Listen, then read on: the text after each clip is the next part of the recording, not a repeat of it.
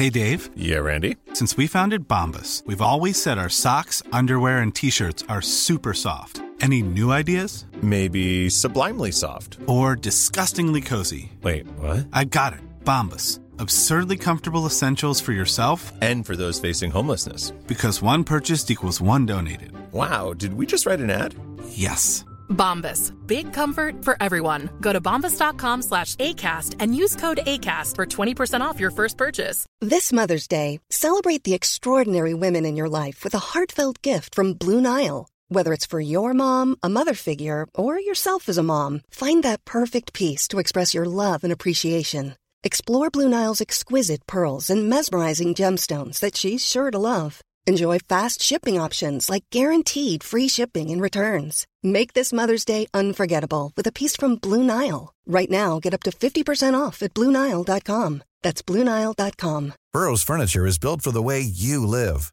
From ensuring easy assembly and disassembly to honoring highly requested new colors for their award-winning seating, they always have their customers in mind. Their modular seating is made out of durable materials to last and grow with you. And with Burrow, you always get fast, free shipping. Get up to 60% off during Burrow's Memorial Day sale at burrow.com/ACAST. That's burrow.com/ACAST. burrow.com/ACAST. Hello and welcome to Clash of the Titles, the podcast that sees two movies with something in common go head-to-head to see which one does it better. And welcome to part 2 of this week's Clash Potters in Control. So on Monday, we went treasure hunting for actual treasure, but today we're hunting for the truth about Jesus, as Tom Hanks becomes sexy symbologist Robert Langdon in 2009's The Da Vinci Code. We are in the middle of a war to protect a secret so powerful that if revealed, it would devastate the very foundations of mankind. Professor Langdon, the chief of police would like your assistance. I'm not sure how much help I'm going to be here. He did this himself in his own blood? Is it possible? This is a message your grandfather left you. He left us. Might be some kind of anagram. Can you break it? Demons, omens, codes, monks. Da Vinci. Professor Langdon, you're in grave danger. We'll have a winner at the end of the show, but which film will it be? National Treasure or The Da Vinci Code? Let's find out. It's Clash of the Titles. Release the Kraken! Hello, Clash Potters. A cryptex. They are used to keep secrets. It's Da Vinci's design. You write the information on a papyrus skull, which is then rolled around a thin glass vial of vinegar. If you force it open, the vial breaks. Vinegar dissolves papyrus, and your secret is lost forever. The only way to access the information is to spell out the password with these 5 dials, each with 26 letters. That's 12 million possibilities. I'm Alex Zane.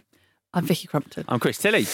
It's our penultimate Clash Potters in Control pairing, part 2, a.k.a. February Fanny. It's all over. The dream is over.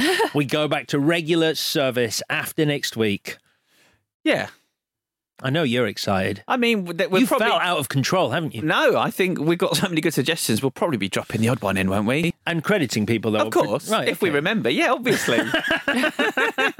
If we remember. Yeah. Right, okay. Fine. If you hear us do a pairing that you feel what's yours, to you. Do let us know. But we won't be taking any more suggestions for this series of Clash Potters in Control. But like I said, on Monday, you can email us any pairing you like, show@clashpod.com, show@clashpod.com, telling us the movies that you want clash, why you want them clash, and what connects them, and we will do them at some point. Yeah, do wait until next January to do that. That's a great idea, Alex. Anytime you like, just pop on the internet. Even now, as you're listening to this, get on there. Start sending those pairings. It's great on there. Yeah, Vicky's learning Excel, and Chris is thrilled. He loves being on Google Docs. So there's a lot going on. Get in touch. Right then, on Monday, I had my declaration of Independence Day, which means today Chris is taking on the church. Chris takes on a journey. The Da Vinci Code, or as I like to call it, QAnon the movie, concerns a bunch of seemingly intelligent academics following conspiracy theory to its illogical conclusion. And Tom Hanks' hair plays the smartest man in the world, while Emily plays a clever cryptologist. Though we are only told this, never see it, as Hanks' hair explains stuff to her for the duration, which is ironic as the central storyline concerns the sacred feminine. but Vicky will be getting to that in due course. Amelie and Hank's hair go globetrotting while solving a series of dull puzzles like a $125 million episode of The Krypton Factor. But the programme it most resembles is Who Do You Think You Are? With the moment Amelie discovers she's God's great-great-great-great-grandkid, resembling that time Danny Dyer found out he was related to Edward III. Though Dyer's journey was proper naughty and was fun and took 60 minutes, while this film takes 3 bloody days, and that's the Da Vinci Code. So when did you first see it, Vicky? I went to the cinema to see it. I was so excited because the book was such a phenomenon, and I'm really picky about books because, you know, they take up so much of your brain and your life, and so I'm really choosy. And I wouldn't normally read a Dan Brown book. I know that's really snobby, but I'll just be honest, I wouldn't. But it was just you know, just rolling through the country like a gas, and so I sort of had to do it. And I read it, and it was like I was hooked, like everyone else. Thought it was brilliant fun, really silly, brilliant fun. So when the film came out, I was very excited to see it, and I went there, and I was bored. but yeah, I went to the cinema to see it. I wasn't looking forward to seeing it again, because it wasn't one of those films that was like, oh, I want to see that bit again. I mean, it feels like it's been a bit forgotten. Yeah. I almost forgot this film existed. On a rewatch, I loved being reminded of the silliness of the quest. But yeah, I don't know. In terms of watching the sparks fly between Amelie and Tom Hanks, no. Alex? Yeah, I never read the book. I was aware. Obviously. I was aware. No, actually, I've read it since then, actually. Yeah, I didn't read the book until after I saw the movie. Yeah, I don't really remember. It's a bit like National Treasure. Both these movies I have seen, and that's that. I read the book, like you, Vicky, when it came out, and yeah, I thought it was a brilliant page-turner. Yeah. I thoroughly enjoyed it. I took quite a lot of it seriously, and then afterwards you're thinking, oh, this is amazing. And then afterwards you're like, oh, and that was all a bunch of bollocks, wasn't it? But it's fun bollocks. It's fun bollocks. Makes you think. I went to the press screening, Alex. I'm surprised you don't remember this if you didn't come. Did you come? No, I wasn't doing it what was it, 2009? No, I hadn't started going to the press screenings. 2006. Was it? That's what I thought. Oh, okay. Yeah, well, I definitely wasn't doing it then. I remember the audience laughing at it a lot, and particularly one line, which I will discuss when we get to it, and having a lot of disdain for it. Yeah. Like, the press seemed to really, I don't know, hate this one. And I thought it was just fine. I didn't have that hatred in my heart. Right, let's talk about the film and a bit of background on this one. I'm going to do some tangents and sidebars because that's what Robert Langdon likes doing and Dan Brown likes doing. And we're going to start with him, Mr. Daniel Gerhard Brown, who's an interesting character when I dug into his past a little bit. Young Brown spent hours and years working on anagrams and crossword puzzles when he was a kid. His parents would devise elaborate treasure hunts for them to find birthday and Christmas presents that would send them all over town. So this was in his veins from an early age, but he didn't start writing straight away. He had a music career. Do you know about this? No. He would self-produce synth albums. Wow. His first album was called Synth Animals and included tracks like Happy Frogs and Suzuki Elephants. And no major label wanted that. That surprises me. According to Wikipedia, the music has been compared to Gary Glitter's, which doesn't sound very synthy, but fine. The music career didn't end there. In 1994, he released a CD entitled Angels and Demons. Right. You didn't see that coming, did you? No, I didn't. He then got into writing, and his first effort was co-writing a book called 187 Men to Avoid, a survival guide for the romantically frustrated woman, which he wrote under the pseudonym Danielle Brown. Oh, no. He's full of surprises. Then he moved on to thrillers, and his first 3 novels, including a book called Angels and Demons, had little success, with fewer than 10,000 copies sold on each of their first printings. His 4th book, which was published in 2003, sold 81 million copies. That was The Da Vinci Code. But that was a book that started with a different story entitled Holy Blood and the Holy Grail. Do you know about this book? No. Written by Michael Bagent, Rachel Lee and Henry Lincoln. Remember those names. This is going to become important. It was a history book first published in 1982. And it put forward the following hypothesis: that Jesus married Mary Magdalene, had one or more children. Those children and their descendants emigrated to what is now southern France. Once there, they intermarried with the noble families and would eventually become the Merovingian dynasty whose special claim to the throne of France is championed today by a secret society called the Priory of Sion. They concluded that the legendary Holy Grail is simultaneously the womb of Mary Magdalene and the sacred royal bloodline she gave birth to. Okay. Ring any bells? Yep. So, in a 1982 review of that book for The Observer, Anthony Burgess wrote, "It is typical of my unregenerable soul that I could only see this as a marvellous theme for a novel. I think Dan Brown might have had the same thought, as in 2005, Bajan and Lee sued Random House for plagiarism on the grounds that Brown's book makes extensive use of their research, and that one of the characters is named Lee." One of them is Lee. Oh, yeah. His last name is Teabing, which is an anagram of Bajant. I was going to say, because it's such a stupid last name. It's not a real name. And he looks exactly like Henry Lincoln, the third writer. So he was basically taking the piss. How funny. That claim was rejected by the High Court, which ruled that because it was published as a work of history, its premise legally could be freely interpreted in any subsequent fictional work without any copyright infringement. Yeah, you don't get to own your history theory, do you? It's in the public domain. So I feel like they made something up, then pretended it was history, and because they claimed it was history, they lost their claim. They should have written a novel. Yeah, they should have written a novel. So that's the background to the book. On to the film. Ron Howard was interested in doing something on the sacred feminine, he said, because he has 3 daughters. Oh, that's nice. But he was concerned about the Da Vinci Code because there was so much respect for the book and the people who loved the book. Indeed, he said when he took the gig, there was more interest and curiosity than anything he'd worked on. But he made The Grinch, Clash favourite The Grinch. Surely there was more interest in that. On the behind-the-scenes documentary, he also makes it sound like he only took the gig so he could have the Louvre to himself for 4 nights. He says that being alone with the Mona Lisa was the ultimate, which makes me worried about what he was getting up to when filming ended. No, in fairness, it's hard to see when you get there. It's disappointing. As for casting, the internet claims that genuine Clash favourite Bill Paxton was first in line to play Robert Langdon. Oh, all right. Can you see that? Yep, I would have preferred it. But Ron Howard makes a movie with Tom Hanks every few years, so I think that casting was inevitable. Yeah. And indeed, Hanks read it knowing that Howard was going to direct and he'd probably star. Yeah. So let's talk about the hair, which they decided he should grow out and straighten to give him an academic look. Anyone a fan of Tom Hanks' hair in this movie? No. Vicky? No, I'm not. Ron Howard claims that women instantly really dug it. Cool. As for the part of Sophie, they say on the behind the scenes, and this was a bit creepy, they spoke to every beautiful actress in France.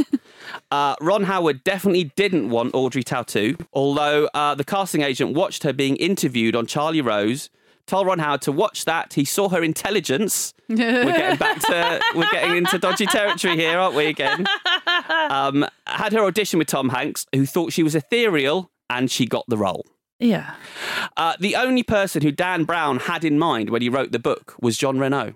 Right, okay. He wrote that with, he wrote the part of Fache with Jean Reno in mind. So there was a bit of fallout from the release of this book and this film. Jesus believed in forgiveness and turning the other cheek, but his followers were certainly thin-skinned when it came to this story. The film was banned in several countries for blasphemy. There were protests and pickets everywhere. The Vatican called for a boycott of the film. The US Catholic bishops launched a website, JesusDecoded.com, refuting the critical claims in the novel. That's brilliant. I think they should do the same with the Bible, because I feel like some of that's a bit far-fetched. Well, yeah. But in terms of that fallout, Tom Hanks told the Evening Standard that those involved with the film always knew there would be a segment of society that would not want this film to be shown. But the story we tell is loaded with all sorts of hooey and fun and kind of scavenger hunt type nonsense. To take any of that film at face value, particularly a huge budget motion picture like this, is ridiculous. He also said, my heritage and that of my wife suggests that our sins have been taken away, not our brains, when asked about the religious aspect of the book. The film, rather. Okay. Ian McKellen said, while I was reading the book, I believed it entirely. Clever Dan Brown twisted my mind convincingly, but when I put it down, I thought, what a load of codswallop. And as for a description of the film, I nearly used this for my intro. Tom Hanks' description of this film on the behind-the-scenes featurette is, it is intelligent, there are thrills, there is a chase, so it's an intelligent thrill chase film, but not much romance, but a little bit. Not really. Which doesn't really make sense. He kisses her head. So should we talk about the film? Yeah. Okay, we've got a prologue. And our curator is being chased through the Louvre by Silas, a monk, an albino monk with a dodgy accent. We establish he's the villain. He's sort of this force of nature. He says that the curator possesses something that doesn't belong to him, some secret he would die for. The guy gives up the secret, a location in Paris beneath a rose in a church, and then he gets shot in the stomach. The monk is so happy he gets naked and cuts, whips, chastises and self-flagellates himself for the Lord to suffer as Christ suffers. Now, the behind the scenes again here, they said they didn't want to create a monster out of this character. I think maybe they did.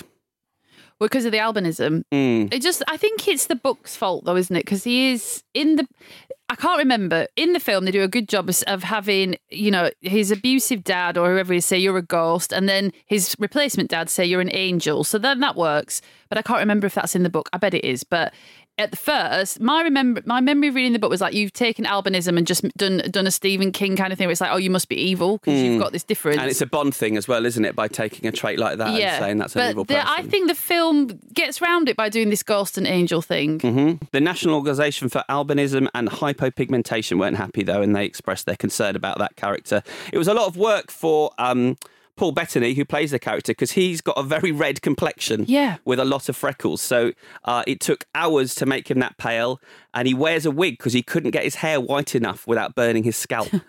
And he said the real issue was the footwear, because they didn't think a psychopath could wear sandals. So he tried combat boots, but he looked like a punk rocker, apparently. So he had to figure out how to make sandals seem scary. They're scary because they're sandals, not scary sandals. So we've got a seminar now called The Interpretation of Symbols, which is where we meet Robert Langdon, played by Tom Hanks. This is one of my favourite scenes because he's got like a lecture hall full of semi-grown-ups and he's like, but there's more than one meaning to things. And they're like, what? I can't believe that. He is a professor of symbology at Harvard. Yes. Which isn't a thing. Did you know this? I can believe that. This is the first tangent I'm going down on. There's no such thing as professors of symbology.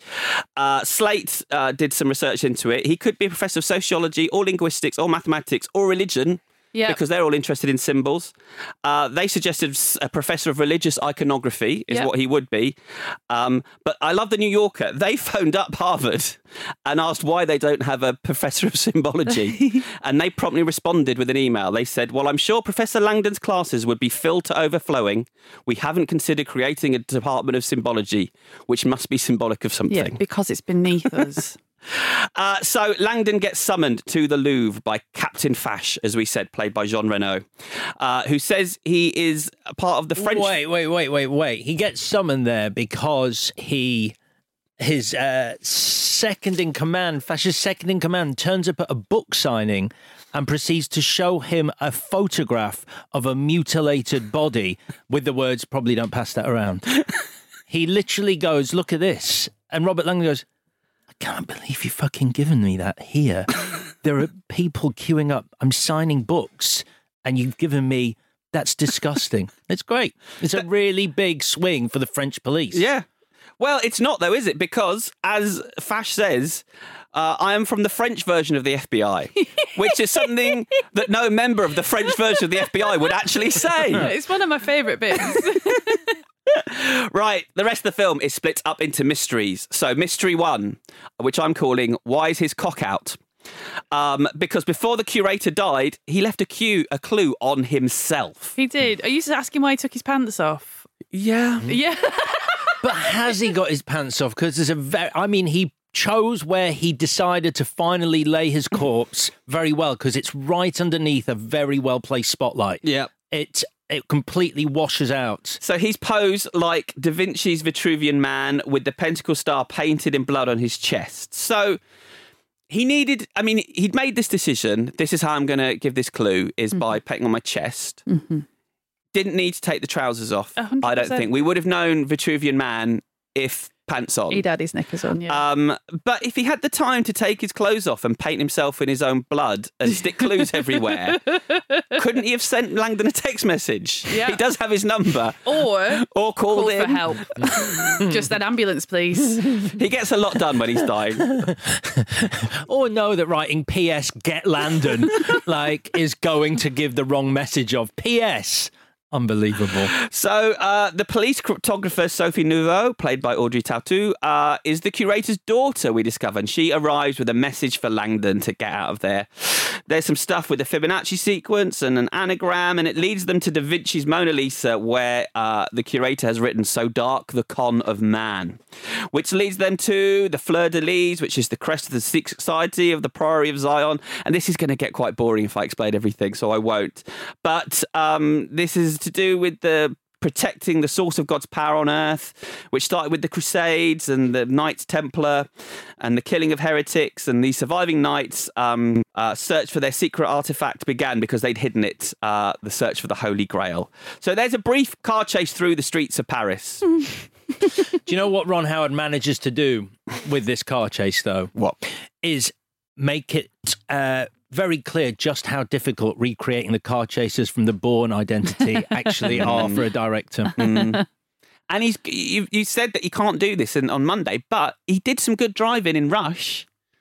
Yeah. It just fails, doesn't it, here? Some of the most boring action you'll ever see. So Silas has some flashbacks. We meet Bishop Aringarosa, played by Alfred Molina, who was sort of his father figure growing up and looked after him when he was being treated badly when he was a kid.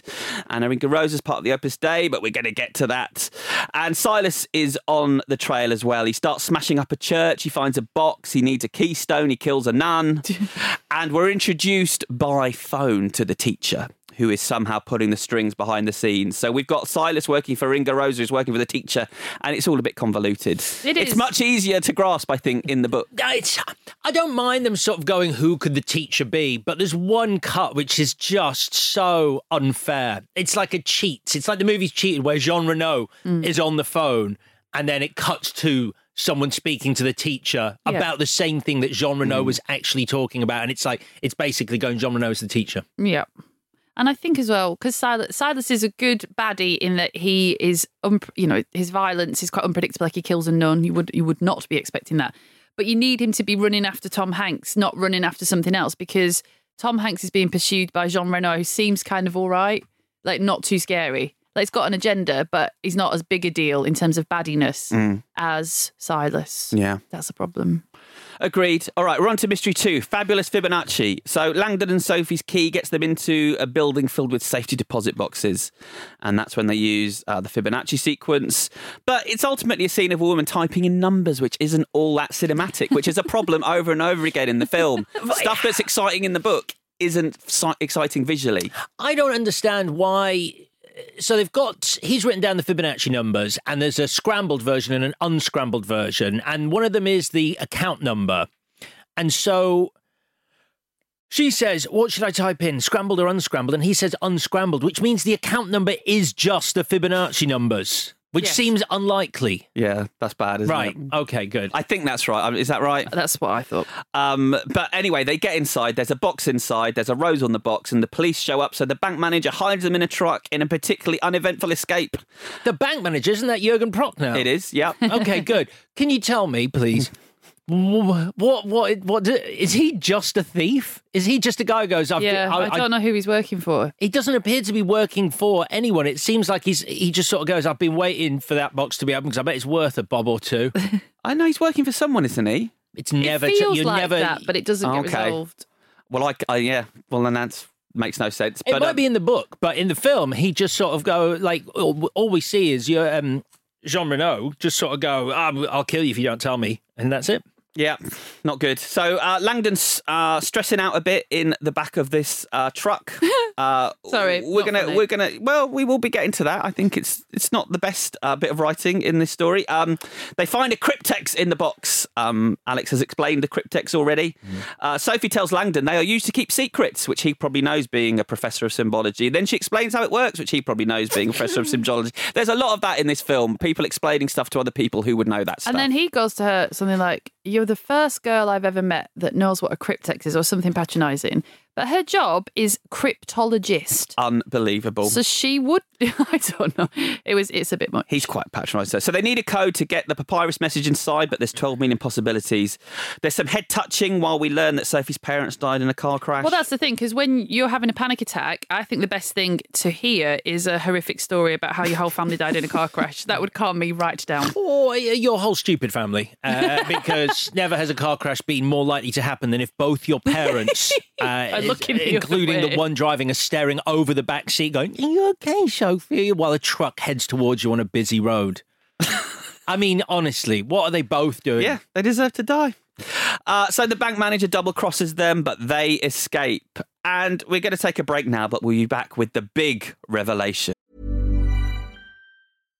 If you're looking for plump lips that last, you need to know about Juvederm lip fillers. With Juvederm Volbella XC and Juvederm Ultra XC, your lip look, whether it's subtle or bold, can last up to 1 full year with optimal treatment and no additional maintenance. Find a licensed specialist and see if it's right for you at Juvederm.com today. That's JUVEDERM.com. Add fullness to lips in adults over 21 with Juvederm Volbella XC or Juvederm Ultra XC. Do not use if you have severe allergies or a history of severe allergic reactions, or if you're allergic to lidocaine or the proteins used in Juvederm. Tell your doctor if you have a history of scarring or taking medicines that decrease the body's immune response or that can prolong bleeding. Common side effects include injection site redness, swelling, pain, tenderness, firmness, lumps, bumps, bruising, discoloration, or itching. As with all fillers, there's a rare risk of unintentional injection into a blood vessel, which can cause vision abnormalities, blindness, stroke, temporary scabs, or scarring. For full, important safety information, visit Juvederm.com. Ready to pop the question? The jewelers at BlueNile.com have got sparkle down to a science with beautiful lab-grown diamonds worthy of your most brilliant moments. Their lab-grown diamonds are independently graded and guaranteed identical to natural diamonds, and they're ready to ship to your door. Go to BlueNile.com and use promo code LISTEN to get $50 off your purchase of $500 or more. That's code LISTEN at BlueNile.com for $50 off. BlueNile.com, code LISTEN. Burrow is a furniture company known for timeless design and thoughtful construction, and free shipping, and that extends to their outdoor collection. Their outdoor furniture is built to withstand the elements, featuring rust-proof stainless steel hardware, weather-ready teak, and quick-dry foam cushions. For Memorial Day, get 15% off your Burrow purchase at burrow.com/ACAST and up to 25% off outdoor. That's up to 25% off outdoor furniture at burrow.com/ACAST. Wow. Nice. Yeah. What you're hearing are the sounds of people everywhere putting on Bombas socks, underwear, and T-shirts made from absurdly soft materials that feel like plush clouds. Yeah, that plush. And the best part? For every item you purchase, Bombas donates another to someone facing homelessness. Bombas. Big comfort for everyone. Go to bombas.com/ACAST and use code ACAST for 20% off your first purchase. That's bombas.com/ACAST. Code ACAST. Have you ever wondered what happened to all those space-age promises that previous generations thought we'd have by now? You know, heading out for the day on your own personal flying cars or working on a space hotel somewhere in the far reaches of our solar system. Where are all those amazing inventions? Well, we're here to find out more on my new podcast, Where's My Jetpack? I'm Sarah Cruddas, space expert, TV host and author. Join me and Luke Moore every week as we look into retrofuturistic tech that never was to decide whether it's still just science fiction or if some of these discoveries are actually a lot closer than you think. I think we're very close to that happening on an even more regular basis. And what I think is interesting about that, too, is that's going to make the accessibility of getting to space available for more and more people. So, if you've ever wondered whether we'll one day speak to aliens light years away, or you'll be flying to work on a jetpack, this is the podcast for you. Think of the car parking spaces. They need to be massive, really wide. The wings can fold up. Well, they don't exist. No, some of the cars which were designed had wings which folded up. Are you happy getting in a plane knowing the wings fold up? Yeah. All right. I trust engineering. Trust the science. Search Where's My Jetpack on Apple Podcasts, Spotify, or wherever you get your podcasts. Where's My Jetpack is a Stack production and part of the Acast Creator Network. And we're back with Mystery 3, Mary Lives. So they head to see Grail expert Sir Lee Teabing, played by Sir Ian McKellen, which is good casting, as he's a Knight of the Realm who's had issues with the church, playing a Knight of the Realm who's got issues with the church. I hate this Also, he played Gandalf in Lord of the Rings, and here... they pull up at his gates and he goes, unless you answer 3 questions, you shall not pass. Yeah, very good. And their questions about tea and milk and rowing, because he's so bloody English. Did you notice later, when they get into the house and he's like, more tea, do you want tea? I keep talking about tea. The set dresser has done, he's English, he's obsessed with tea. So there's teapots and saucers and everything everywhere. And on a tea tray, there's also, bearing in mind it's the middle of the night and they've come for tea, a bottle of Heinz ketchup and HP sauce. Because obviously someone's gone, well, that's fucking English as fuck. So stick that on there. They must love that shit with their tea. Well, just put a bulldog on it. Do you want your tea? But put a pint of lager on it. We are good to go. Well, spoiler alert, he's the villain. I think there's 2 signs that he's the villain. It's the English accent, much like in the film we did on Monday, but also he drinks Earl Grey. You don't like... I don't like... No. Do you like Earl Grey? That's a I do big like Earl Grey, swing, yeah. Chris. Yeah. Oh, Earl Grey. What is it? Lovely. I don't want this weird perfume. I was going to say, do you think it's perfume? Yeah, it stinks. I honestly thought it would be three of us hating on Earl Grey then. I do enjoy a cup of Earl Grey. Oh, shut up then. I've always got it in the house, Chris. I do not know what I'm talking about. Do you like a Lapsang Souchong? I don't know if I've ever had that. It's great. I'm not very cultured, if I'm honest. Very smoky. Did Tetley make it? No. Probably. I don't think so. I think they refuse to because it sounds foreign. Assam, do you like an Assam? I don't know. I haven't been drinking tea that long, if I'm honest. Have you not? Well, you came to tea late? Yeah, quite late, yeah. That's unusual. Sort of how late? 5-10 years. Okay. Really? Yeah. What about coffee? Still entry-level tea, then? Yeah. I got... What have you been having all your whole life? When someone says, should we have a brew? You just go, no. Water. You just... I love water. I drink a lot of water. Do you drink hot water, like a cup of hot water? No. Okay, no, fair enough. That is weird. Okay, so if someone says, do you want a hot drink, do you just get hot water? Hot chocolate. Okay. Maybe. That's a big ask for someone, though, because not everyone keeps hot chocolate. No, I rarely ask for it. No, but if someone says, do you want a hot drink? I'll probably say no if you've got water. Or wine. Have you got wine? I'd much rather wine. A pot of wine? It's 10 in the morning, Chris. Yeah. Have you got that wine then? Right, so it's Ian McKellen now. Sir Lee Teabing now does a PowerPoint presentation, which was apparently Ian McKellen's idea. Was it? Yes. I don't know if it was his best idea. It's just because he never heard of PowerPoint until this movie. Look at this tech! What on earth is this? Which kicks off with the look at the Last Supper, which is a scotoma, in his opinion, which means that the mind sees what it wants to see when it looks at that. I like that word. I'm going to try and remember it. I probably won't. And this is where we get the symbols for man and woman. Alex, the phallus and the chalice. Yeah, the phallus and the chalice. Cock and the womb. The Grail being an ancient symbol of womanhood. A woman to Christ's right is Mary Magdalene. She's not a sex worker, but rather she's Jesus' wife. They look like mirror images of each other, joined at the hip, creating the shape of the chalice. And the phallus and the uterus. We're explained that basically the church was supposed to be continued by her, not Peter, and Mary was pregnant at the time of the crucifixion, and the revelations keep coming. This is great. They fled the Holy Land and came to France, and Mary gave birth to a daughter called Sarah.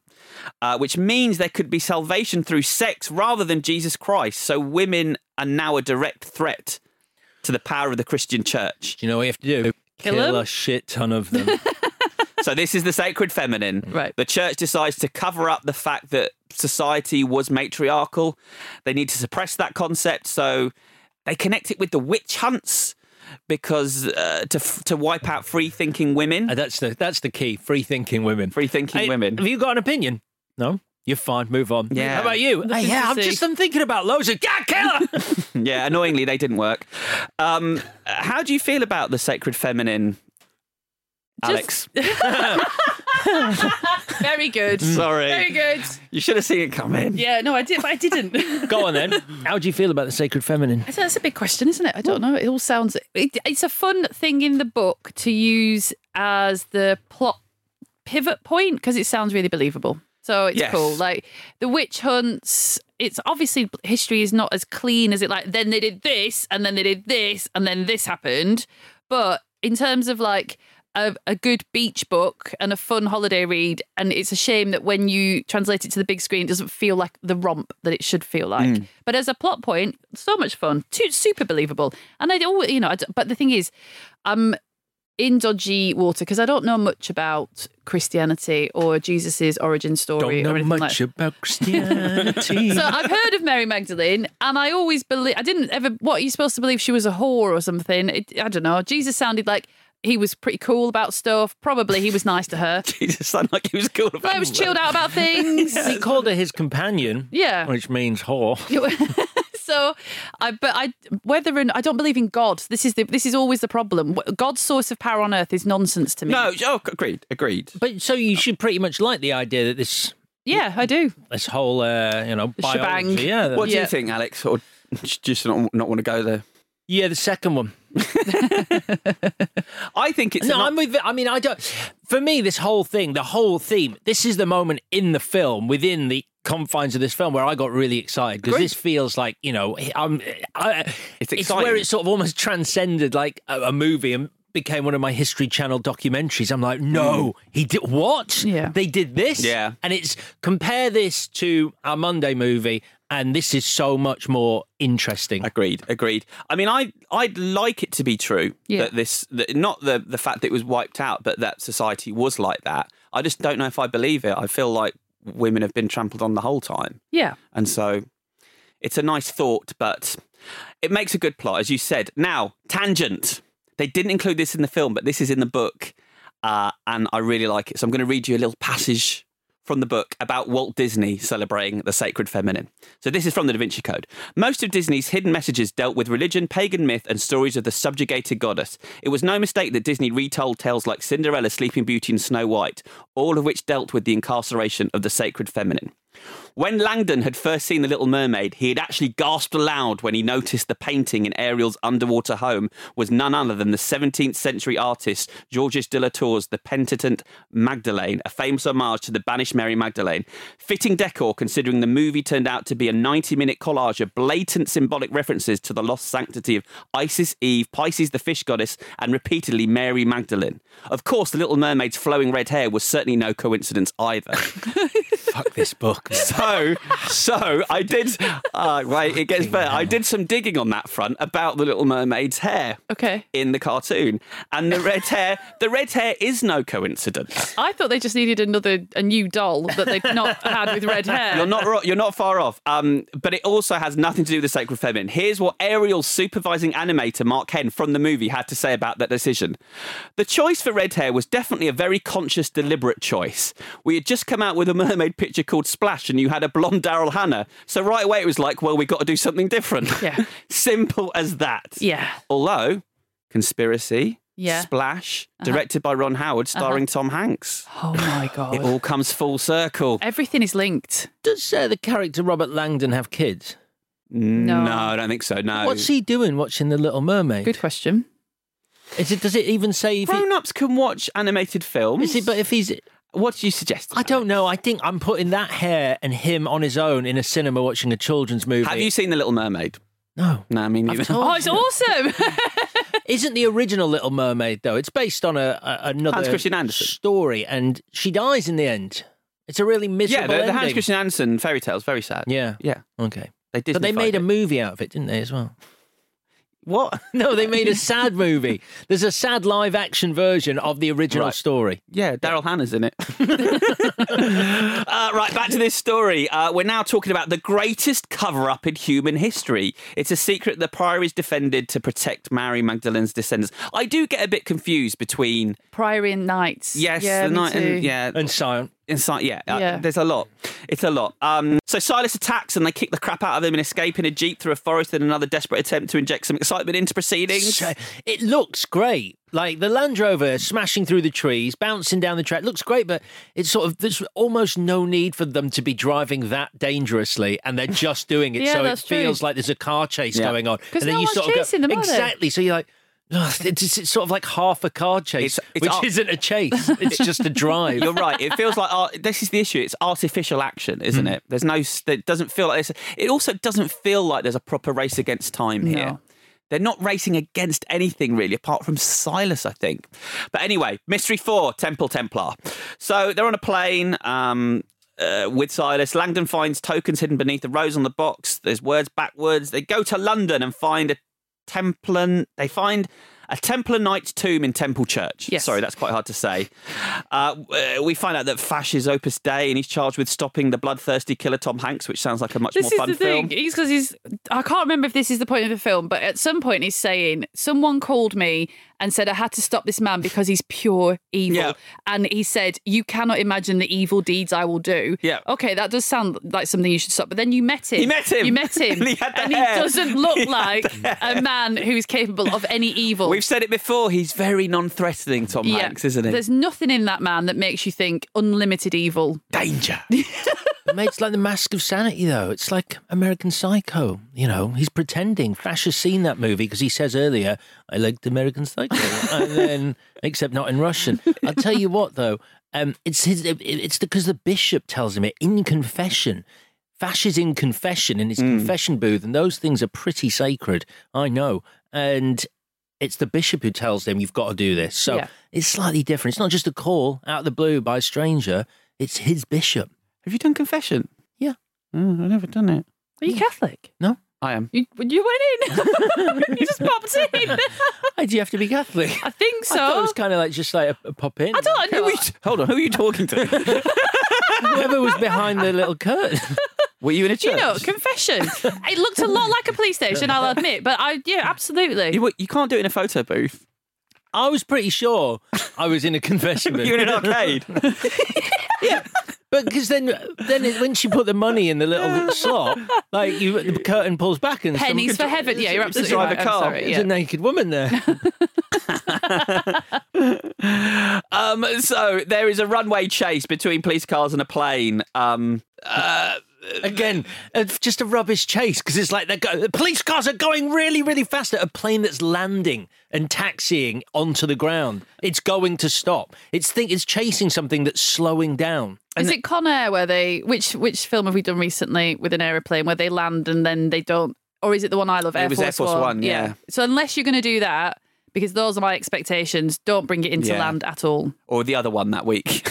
What's the other one called? Event Executive Horizon. Decision. No. Executive Decision. It's like a future plane, a spaceship. They get from the plane to the car right in front of the police eyes, and the film's really happy with this moment. It's this sort of, I've written down "Now You See Me" bollocks because it's just a crap reveal that they got out. Hang on a sec. He uses a different filter on it, so you know it's kind of special because it's shot with that fuzziness. You're like, oh my God, the police couldn't see it because it was all fuzzy. Mystery 5, a pope, not a pope, a pope. Idiots. Right. But before we get there, we got some stuff about Langdon falling in a well. We'll come back to that. They need to find a tomb with an orb. Silas appears. Some random butler changes sides. They get away thanks to some birds and some nuns. I mean... Yeah, Remy, who's meant to be like this cold-blooded killer, he's like, oh, fuck a pigeon. It's not great. Langdon says, I have to get to a library. Fast! That is my favourite line of any film ever. That's the line that got a big laugh in the cinema. It's so and to be amazing. Because when I saw it this time, I laughed my head off. But I wondered if in 2006 I was like, okay, cool. Because there was no mobile internet or whatever. No, the whole cinema was pissing themselves. Does he say I have to? I need to know. I have to, or I need to. I have to get to a library. fast. I love it. And she's like, definitely. Oh, I mean, there's nothing that says sexy chase, globe-trotting movie than being on the top deck of a bus in London bus as borrowing well, someone's phone. You know, I love a bus, but they're rarely the quickest way to get anywhere in London, are they? You're normally in gridlock. They tend to stop and start a lot. Yeah. They've got their own lane, but there's just always gridlock. So, and also just being on the top deck of a bus, it's not great for your action sequence. But also you've got the world's most recognisable man, basically, and you've got charm personified. You've got Amelie. What can we do with them that says mystery, danger, adventure, whatever? Put them on the top deck of the 77. No. Go and talk to a bloke, ask to borrow his phone, look up London Knight and Pope on quicksilver.net. Quicksilver. And then they're quite clever people. But the bloke on the bus has to explain linguistics to them. I don't know what's happening here. Yeah, and she had to seduce him slightly to get him. That's so awful. To cringe. It's so beneath her. It's beneath her as an actress. Tell me you had a boyfriend. And it's beneath that character. But anyway, they discover a pope isn't a pope, but rather Alexander Pope. Crappy clue there, curator. So now they're searching for an orb at Westminster Abbey. Although we're not inside Westminster Abbey, we're actually inside Lincoln Abbey. But the outside is doubling for Westminster Abbey, and that's quite sweet. So they couldn't do anything about the crowds who came to watch Tom Hanks shoot there. Right. So they just went over to them and said, look, and it was pissing it down as well. So they said to them, please put your camera phones away and your cameras away. Please take down your umbrellas and you can be in the film. And everyone was as good as gold. And so they were able to shoot using those crowds as if they were coming and looking at the police. That's nice. So they're inside the Abbey. They notice cane marks in the dust on the floor, which is crap. So Teabing appears because Teabing's there. Teabing's our villain. And he's talking about God's will because of course, he is the teacher. And it's sort of a bit of a Bond scene, this, where he starts explaining that it's all for the greater good. He says for 2,000 years, the church has rained oppression and atrocity upon mankind. The Grail quest requires sacrifice. When history is written, murderers are heroes. So he's gone to the dark side, basically. He's gone mad. He's gone, has he? But I don't know. Is there not method in his madness? I mean, I think to be able to go, I've killed people, but I'll be remembered as a hero is pretty mad. He's saying that proof of Jesus' mortality will end suffering, so that Jesus can be shown for what he was, not miraculous, just a man, which is something I agree with. So he wants to expose the great con of man, which we talked about at the beginning.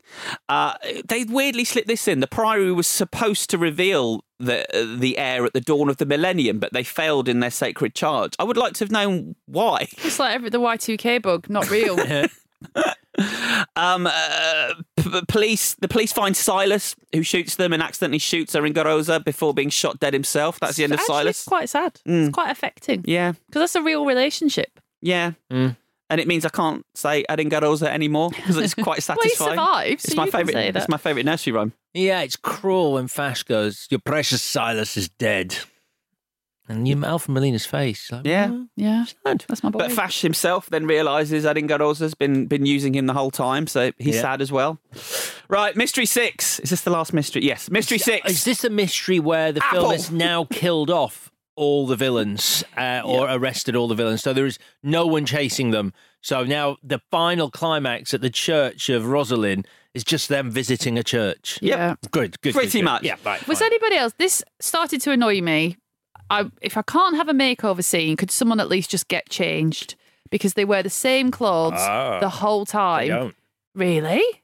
Tom Hanks, when he visits the Louvre at the very, very end, has taken off what actually is a passable outfit and put on what apparently is 70s fancy dress. He's wearing a suede jacket with giant lapels and either the most boot-cut trousers you've ever seen or flares.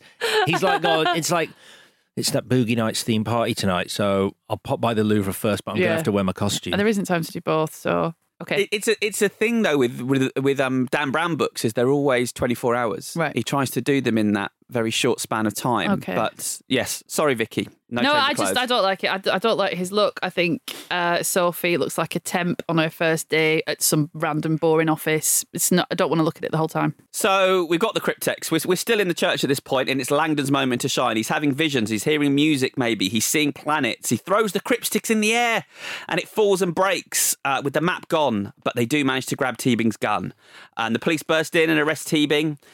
They haven't got any questions for Sophie and Robert, though. No, let them go. No problem. And so... well, they think she's a temp on her first day in the office. You work here, love. Yeah, sorry, we've got to take this guy away, but see you around. And we've got this weird scene where they're outside Westminster Abbey and Teabing shouting the plot to them. Yeah. Which is just not necessary because Hanks, within seconds, is showing us that he's got the scroll and he protected the scroll. So I don't know why we need Teabing explaining this. Is it to lean into the... I didn't see... when he said murderers are heroes, I didn't think, oh, you've gone mad.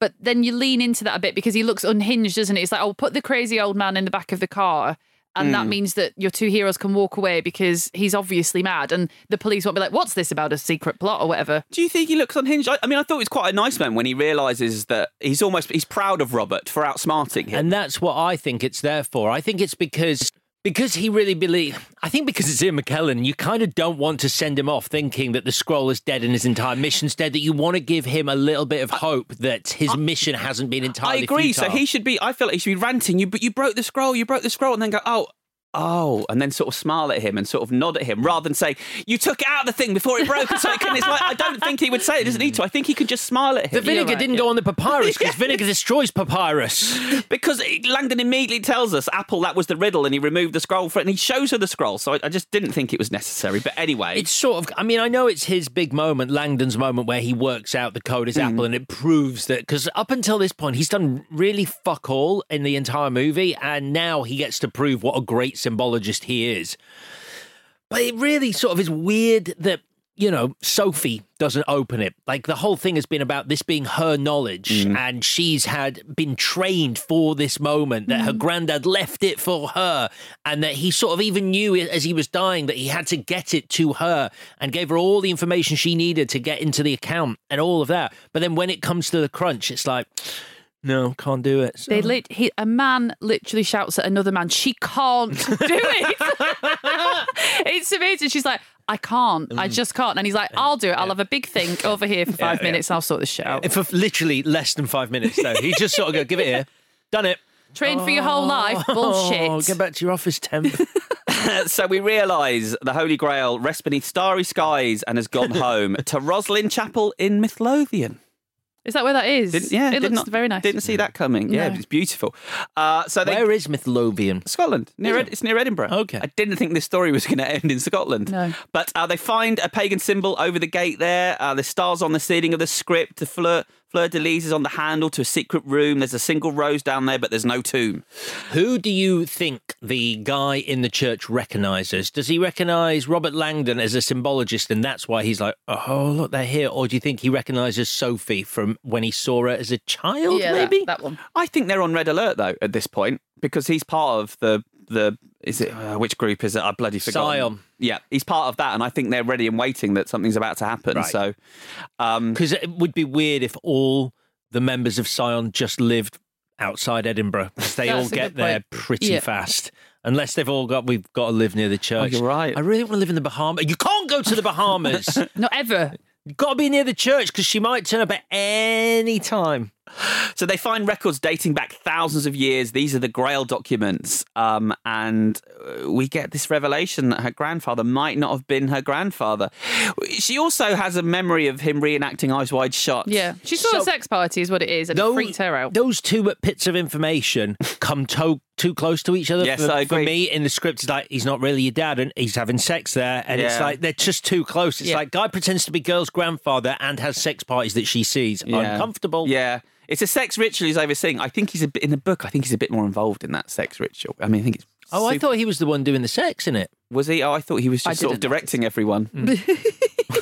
Put that there. Like Stanley Kubrick. No, don't. It's got to come out. And so... it doesn't count. Don't. Leave it. And so Sophie is the secret. Princess Sophie is the heir. She's the end of the bloodline. She's the last living descendant of Jesus Christ. How do they know she's the last one? And why is she the fucking last one? If you are producing children who are part of Jesus' bloodline, pop a few out. Yeah. Because, like, the church is after them. So, you know... have the odds in your favour. Just keep going. I don't really want... Oh, fuck it. I've got a responsibility here. Yeah, another one. Thunk. Another thunk. So she ascends the stairs, and this Priory of Sion are all waiting for her. They'll protect her now. These scary white people will protect you. Welcome home, child. I got real Rosemary's Baby vibes. Yes. It's horrible. Why she's like, lovely, I'll be looked after. Off you pop, Robert. It's like they're like zombies. They just stood there. It's terrifying. Yeah, very scary. And also, it's a cult, isn't it? What a swizz. It's like, you're related to Jesus. Oh, we can't prove it though. So that's it. So you can say you're related to Jesus, but only to because the sarcophagus is missing, so we can't actually test it. So we'll never be able to disprove what the church has done. Yeah, bollocks. Sophie, the only thing that matters is what you believe. So that's her real grandmother, isn't it? Yeah, I think so. Yeah, I mean, they dropped the ball there. That could be a really beautiful, tender moment. Yeah. And it's just creepy. No, good. All right. So, yes, this is all about belief. And then we finally get the payoff for claustrophobic Robert Langdon being trapped in the well. Do we? And it's because he prayed to Jesus. Oh. He had belief, and that's why he survived that. And it's just... thank God. I'm just happy that there is a reason. Because I was like, it appears to be just a character trait that isn't explored at all, apart from them having a moment where he stops sweating in a van. The only thing that matters is what you believe, because when he was in that well, he prayed to Jesus, he believed, and he survived. It's such a terrible payoff for something that's built up throughout the film. Yeah. And it's a physical thing as well. Yeah, and a really horrible thing. Yeah. So we then get this postscript of Robert Langdon cutting his cheek while shaving. And it gives him the idea to follow the line. He follows the line of blood into the sink, which sends him to his own book, because this is Dan Brown writing a Dan Brown book. And the blood line is the rose line. It hides beneath the rose. He follows this rose line through the streets to the Louvre. He kneels over the location of Mary Magdalene's tomb under the Louvre, beneath the pyramid in Versailles, which Grandpa was stationed at all along. And that's the ending, that Mary Magdalene is buried under the Louvre. And it's this bigger conspiracy than we could even imagine. Yeah.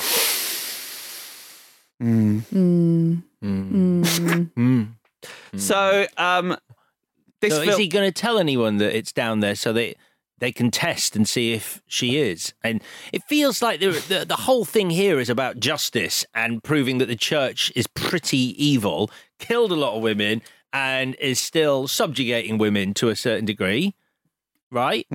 Yeah. That seems to be the message. Sure, yeah. And now Tom Hanks knows where this is, can prove the Sion thing to be true, that Mary did give birth to Jesus' child. So, that would be the right, good thing to do at the end. It's just for the sequel, no? I mean, I don't know. I've not read the other books. Not read any. So I don't know. We never get back to this, I don't think. Yeah, but I mean, he can tell her, can't he? He can tell her, and then it's up to her, isn't it? Because it's all going to be down to her, really. Sure. Anyway. Who put it there, though? I mean, do you think, what did they do? They built that and they were the architect, yeah. Okay. Yeah. Fine. So the Da Vinci Code has 26% on Rotten Tomatoes. But from a budget of $125 million, it made $760 million. Did it? This was a huge phenomenon. Purely based on the popularity of the book.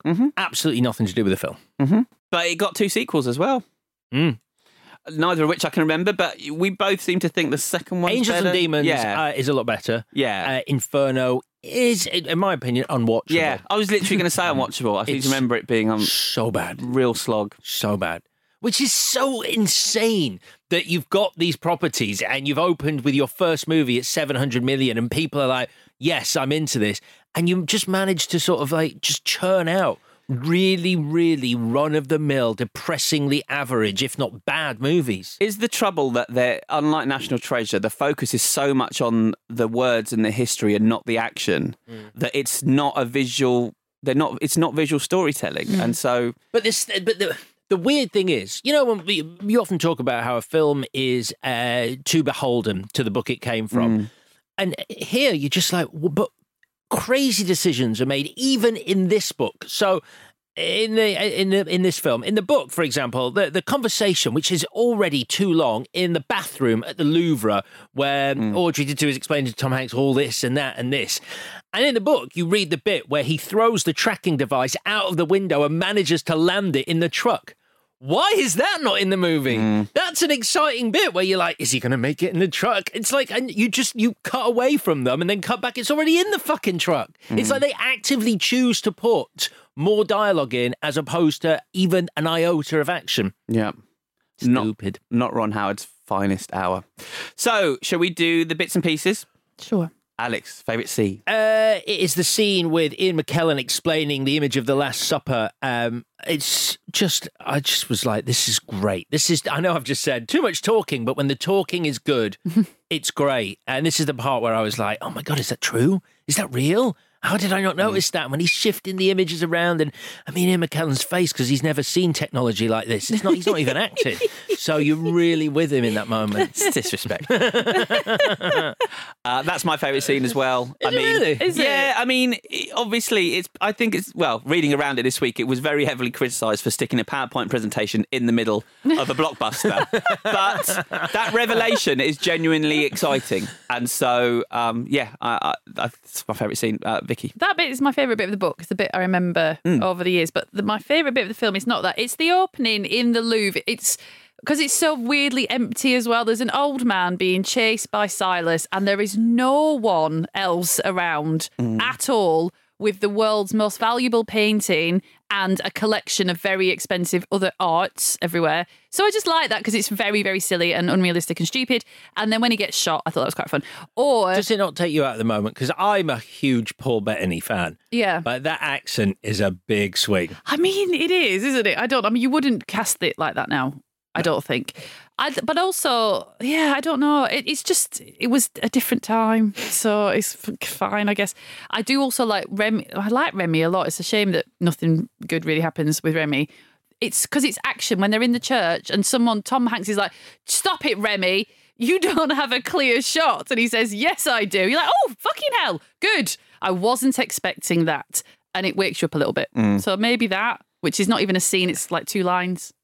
Back on you, Vicky. MVW, most valuable whatever. It's Paul Bettany. Okay. Because obviously the accent is dodgy and making a through line between albinism and evil is not good, but that's the book. I think Paul Bettany's the actor is trying to do something with what he's been given, and Silas's story as a character is the most interesting thing, even though Sophie's Jesus, it's not interesting.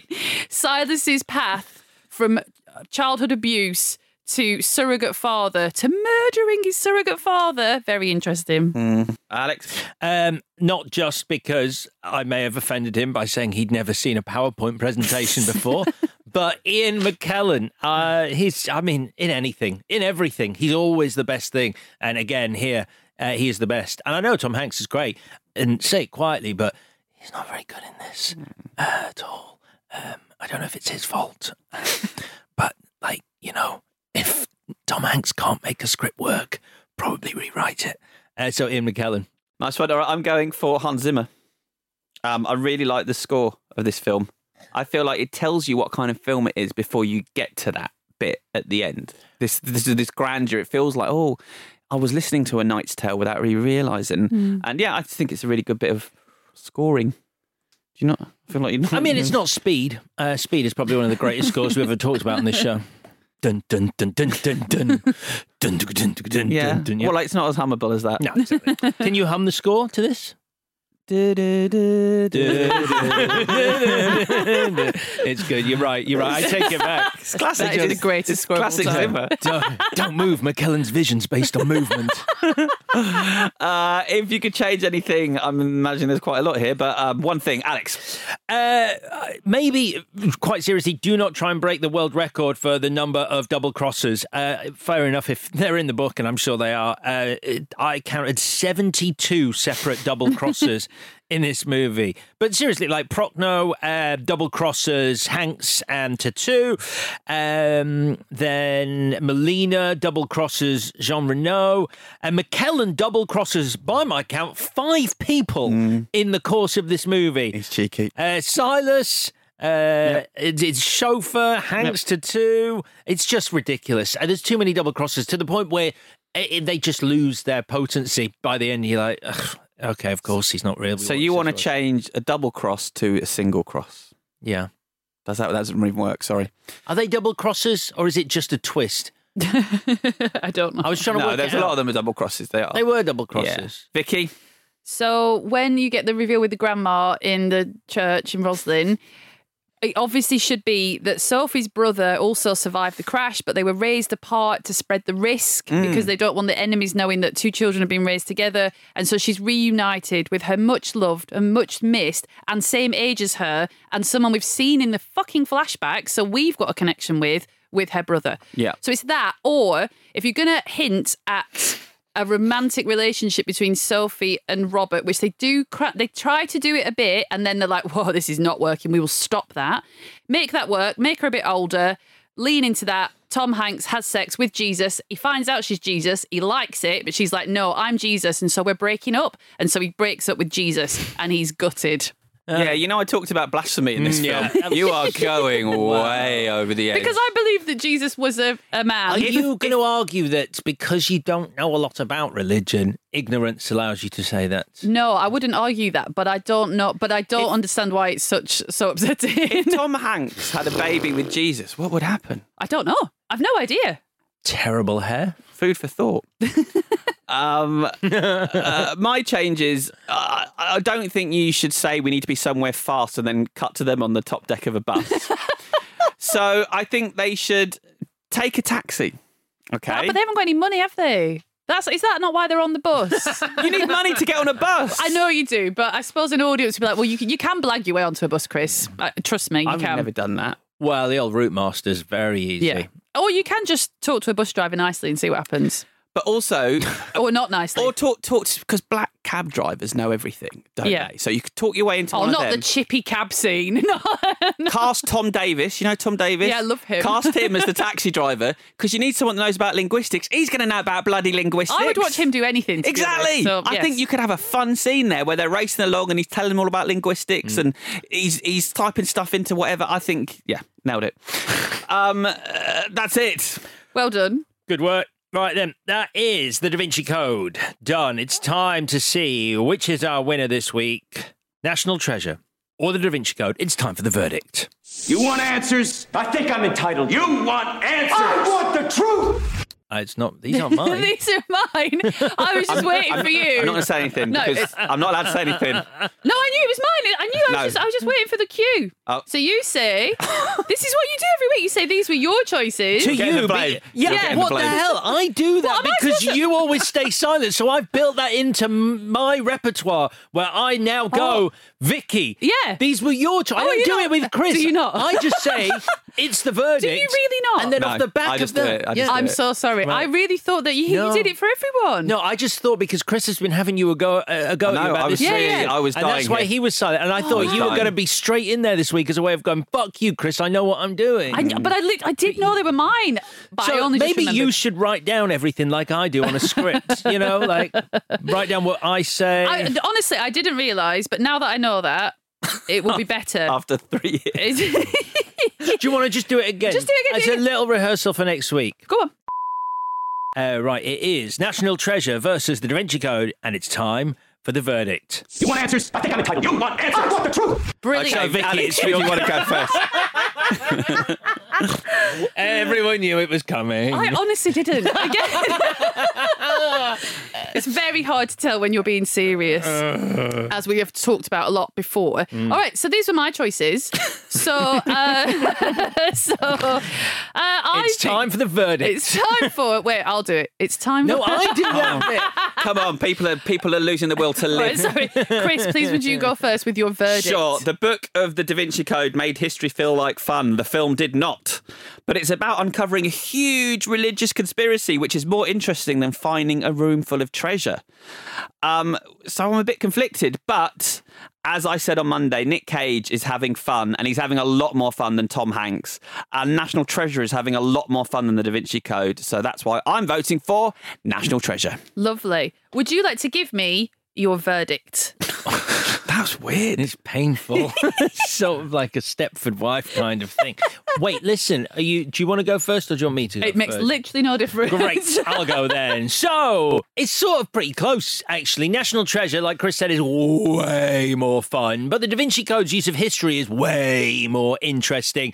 However, one of these features many more embarrassingly bad moments in which you're left wondering what Ed Starr thought he was doing when he was handed those scenes to perform. Knowing his caliber as an actor, if he can't make them work, it's one dumbass script. That movie's the Da Vinci Code. My vote goes for National Treasure. Hooray! National Treasure is the winner, Victoria. National Treasure is a stupid film, but it's funny. The Da Vinci Code is a boring film, but you learn something. I watched both of these on trains. So what I've done is which was I least embarrassed to be caught watching. And I was least embarrassed about National Treasure. So National Treasure. 3 for 3. Another unanimous 3 for 3 for 3. That's crazy. Right then, Clash Butters In Control continues into its final week next week. Congratulations to National Treasure, our winner this week. So my clue on Monday for our final Clash Butters In Control pairing was Feeling Blue in Italy. Oh, good clue. Great clue. Really good clue. Really this good. is how he gets us. Yeah. Because it's divide and conquer. It's upsetting me now. Right then, Chris, from 1993, you are doing Super Mario Brothers. It's me, Mario. Hey, Luigi. So you can watch that on Amazon Prime if you like, and you should. That's your homework. And Victoria, from 2020, you are doing Hey, it's me, Sonic the Hedgehog. Luigi. You should do the dings, do the ring dings. You can do that. Ding, ding, ding, ding. Brilliant. So, you are doing Sonic the Hedgehog, which is available on Netflix. Yay! It's Mario versus Sonic on Clash of the Titles, finishing off Clash Brothers In Control next week with a big, big battle. Sega or Nintendo. I can't wait. If you haven't already, please subscribe to us on Apple, Spotify, wherever you get your pods. Follow us on Twitter and Instagram, where we are at ClashPod. Big week next week. Back on Monday, talking Super Mario Brothers. Have a great weekend. This was a Stack production and part of the Acast Creator Network.